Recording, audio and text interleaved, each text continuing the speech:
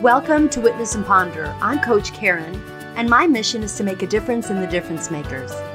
This space is an invitation for you to ponder why you do what you do, learn ways to do what you want to do, as well as witness inspiring accounts of others who've already figured it out. Of all the thousands of emotions that there are, sadness is one that we don't like to invite. In fact, we try our best to block sadness, to distract sadness, and to ignore sadness because no one likes to feel sad. And we certainly don't like watching our loved ones feeling sad either. This Ponder episode gives sadness the dignity and respect that she deserves, and it will hopefully lessen your fear of her because some things are tear-worthy and God awaits to collect them from us. God gave us sadness, and we live in a world that calls upon her all the time. So let's get up close and personal with her and discover the beauty and the value she actually has for us. Ripped and torn and scattered and broken. That was the landscape in the aftermath of the deadly tornado that left a swath of destruction from Nashville to Cookeville, Tennessee a couple years ago. As if it decided to take a drive down Interstate 40, it is marked as a black horizontal dash on the map. That dash reflects so much and has been resuscitated by thousands of volunteers who have come to its aid. In the immediate aftermath of the terror and loss, recovery efforts included milling through debris and items we also often dismiss as stuff. Rightly so when compared to the value of life, but we mustn't offhandedly dismiss its value. In that stuff are things like a little boy's teddy bear that, when found after a 2-hour search, brought him the solace and comfort he needed. In that stuff is a life we have built with others. In that stuff are memories and remnants of who we are or once were. There is an account of a young woman who understood about the stuff and encouraged other volunteers to take care with the items they were sorting into piles. She saw the living that took place in the stuff, and she meant to honor it. Mourning is a form of honoring. It is the action that moves us through grief. Our city was mourning at that time, and we continue to move through our grief with extraordinary accounts of people continuing to come together to rebuild. There is hope, a hope that was born by hearts that came alongside others in sadness and determination. Sadness. Most of us don't like to be sad. We do our best not to be sad. We protect our children from sadness. You know what I'm talking about when we tell each other to cheer up or distract someone from the feeling in the feels. We want to circumvent that emotional highway at all costs. It doesn't feel good, it's embarrassing, and it's disruptive. But when we do that, we can miss out on something significant. Sadness is purposeful. Sadness is honoring. Sadness is cleansing. Sadness is necessary. Yet we often won't allow ourselves to sit in it, let it run through us, and then be on its way. That's what feelings do. They move through us and go on their way. But we take a cautionary approach to sadness because we're afraid we'll get stuck in it. We fear that it might bring up or turn into something we can't handle. Counter to what we may think, sadness is a normal, healthy, positive emotion that allows us to deal with painful experiences. It can be cathartic and relieve tension. Clinical psychologist Robin D. Post, Ph.D., says, quote, "It aids in empathy for ourselves and what we're going through, but it's also an emotion that can help us access other people's pain and suffering."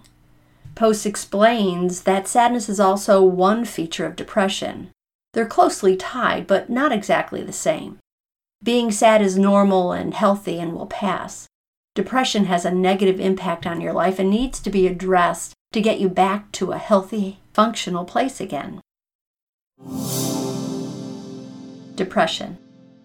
I like the simple way to tell the difference between sadness and depression offered by Guy Winch, Ph.D.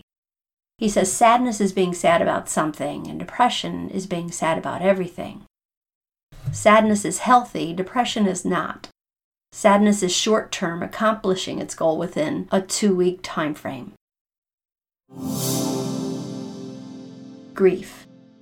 Grief is an extension of sadness. It's a normal reaction to tremendous loss. It lasts longer than sadness, and it has stages. I believe grief is God's invitation to climb into His lap and weep with Him. Grief and sadness are healthy works of the heart that, for the most part, we try to avoid. But when we do, we forfeit experiencing the still depths of insight, relief, and abiding with God. We deny others the chance to sit with us and feel with us in a shared honoring of a wrong, loss, or an injustice. Some things are tear-worthy, and God awaits to collect them from us. Do sadness with God. Don't be afraid of sadness. Instead, allow sadness to bring honor to places in your heart that have been painful. Sit in it, journal it, create art with it, pray through it. But most importantly, allow it to move through you. Do sadness with God and with a trusted friend who can just sit with you in it. And eventually, become that friend that can sit with others, whether in a brief moment or in the aftermath of a storm. Storms pass, and so does sadness. Both invite us to rebuild. Jesus wept and was sad over Jerusalem. He had compassion on the masses and was repeatedly disappointed by His disciples. Jesus knows sadness, but His sadness contains hope and determination too.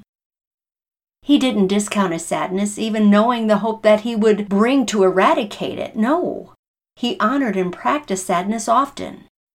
Sadness, grief, and depression are closely tied, but as you can see, they're different.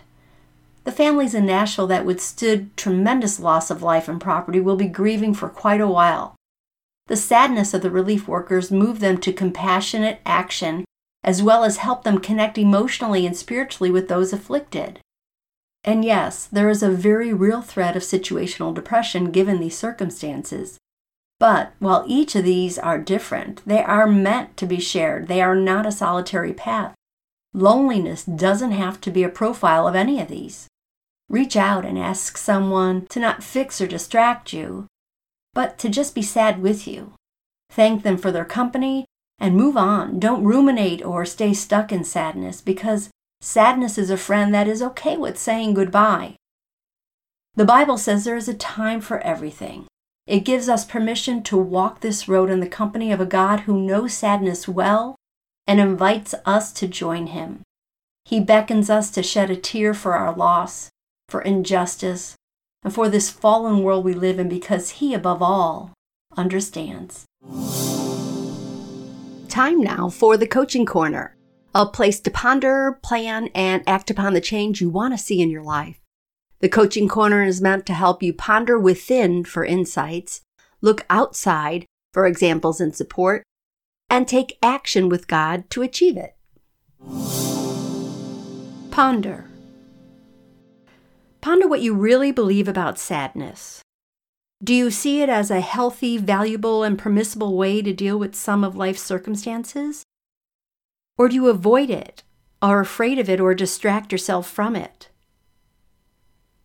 How do any of these ways impact your relationship with God and with others? Witness. Sadness is not meant to be a solitary experience. It allows others in. It bridges the gaps between people with empathy and can connect us in special ways. Who is someone you can go to when you're sad? Someone who won't fix you or distract you, but will sit with you in the sadness. Are you able to be that someone for others? Action. Sadness is a feeling that is meant to be moved through. When we ruminate on something, we can get stuck. So keep in mind that sadness is a friend who is always okay with saying goodbye. Take some action steps to develop your self-awareness around this feeling. Notice what your body does when you're sad, your breath, your muscles, your body language, the timbre of your voice, your eyes, your nose, etc. Identify what circumstances typically stimulate sadness. Next time you watch a movie, observe how they portray sadness in the characters. Do they depict it as good or bad? What music do they play? What lighting do they use? What's the weather?